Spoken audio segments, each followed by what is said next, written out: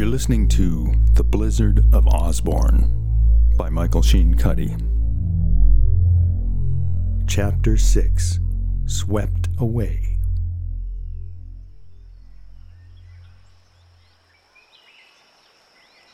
Holding Jet tightly, Cassie ran around bushes, dodged trees, ducked under branches, wove around boulders, and hopped over fallen logs to get away from the Icemen. Jet squirmed in her arms, eager to get down on her own paws. But for all her running, Cassie still heard the rover motors. She looked around, desperate for an escape route. A patch of light shone beyond the thick undergrowth ahead. An opening, perhaps?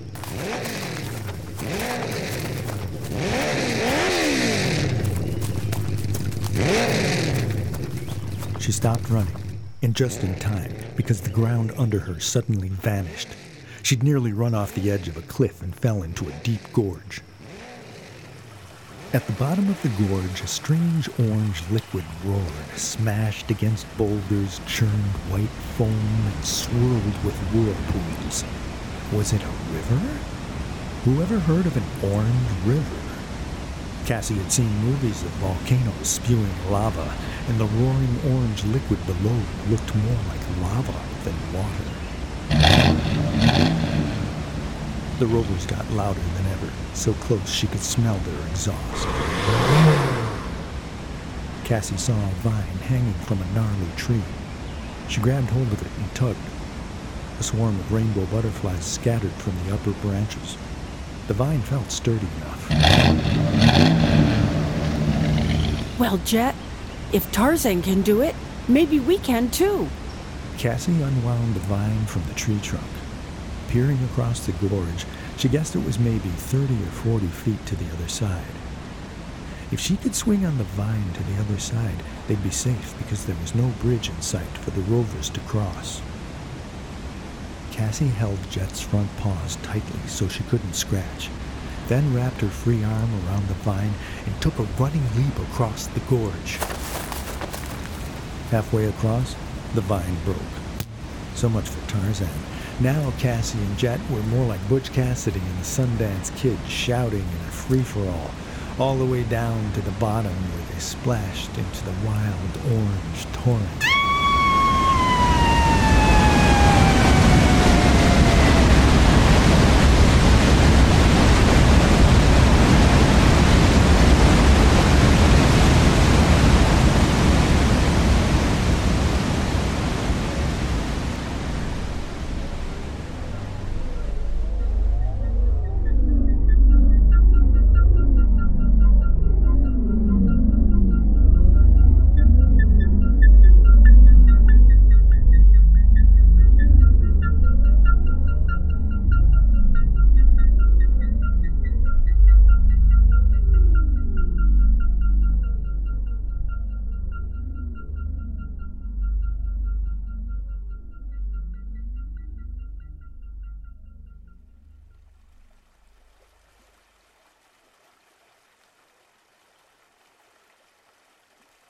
Something was sticking in her back.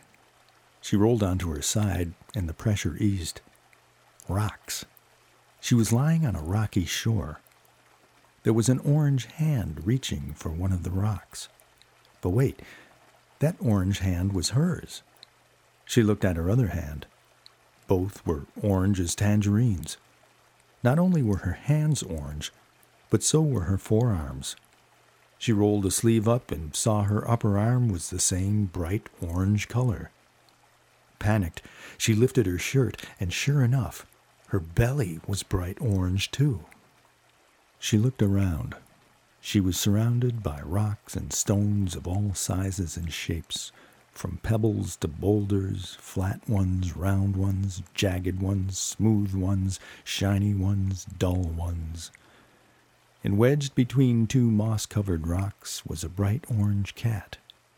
Jet, yes, but Jet with a day-glow orange coat instead of her familiar black one. Oh, no! Cassie feared the worst. Jet was sprawled out flat, her limbs looked stiff, her head turned to the side, one of her sharp teeth poking out from her curled lip. Oh, Jet, please, please, little Jet. Cassie knelt down and picked Jet up, gently lifting her to her breast. Cassie hugged her and pleaded into her ear. Please, Jet, please don't leave me. Please, please, please. Cassie squeezed so hard, Jet coughed out a stream of sour-smelling orange liquid. Jet shook her head, her ears fluttered, and she opened her eyes. At least her eyes hadn't turned orange too, Cassie thought. They were the same pretty melon green eyes they'd always been. Now Cassie felt the vibrations. Jet's purring motor just turned on. Oh, Jet, you gave me such a scare. I thought you left me. Cassie snuggled her kitty, then set her on the ground. Jet flexed her claws in the sand and pebbles and arched her back and let out a great yawn. Aside from her new shiny orange coat, she looked as good as new.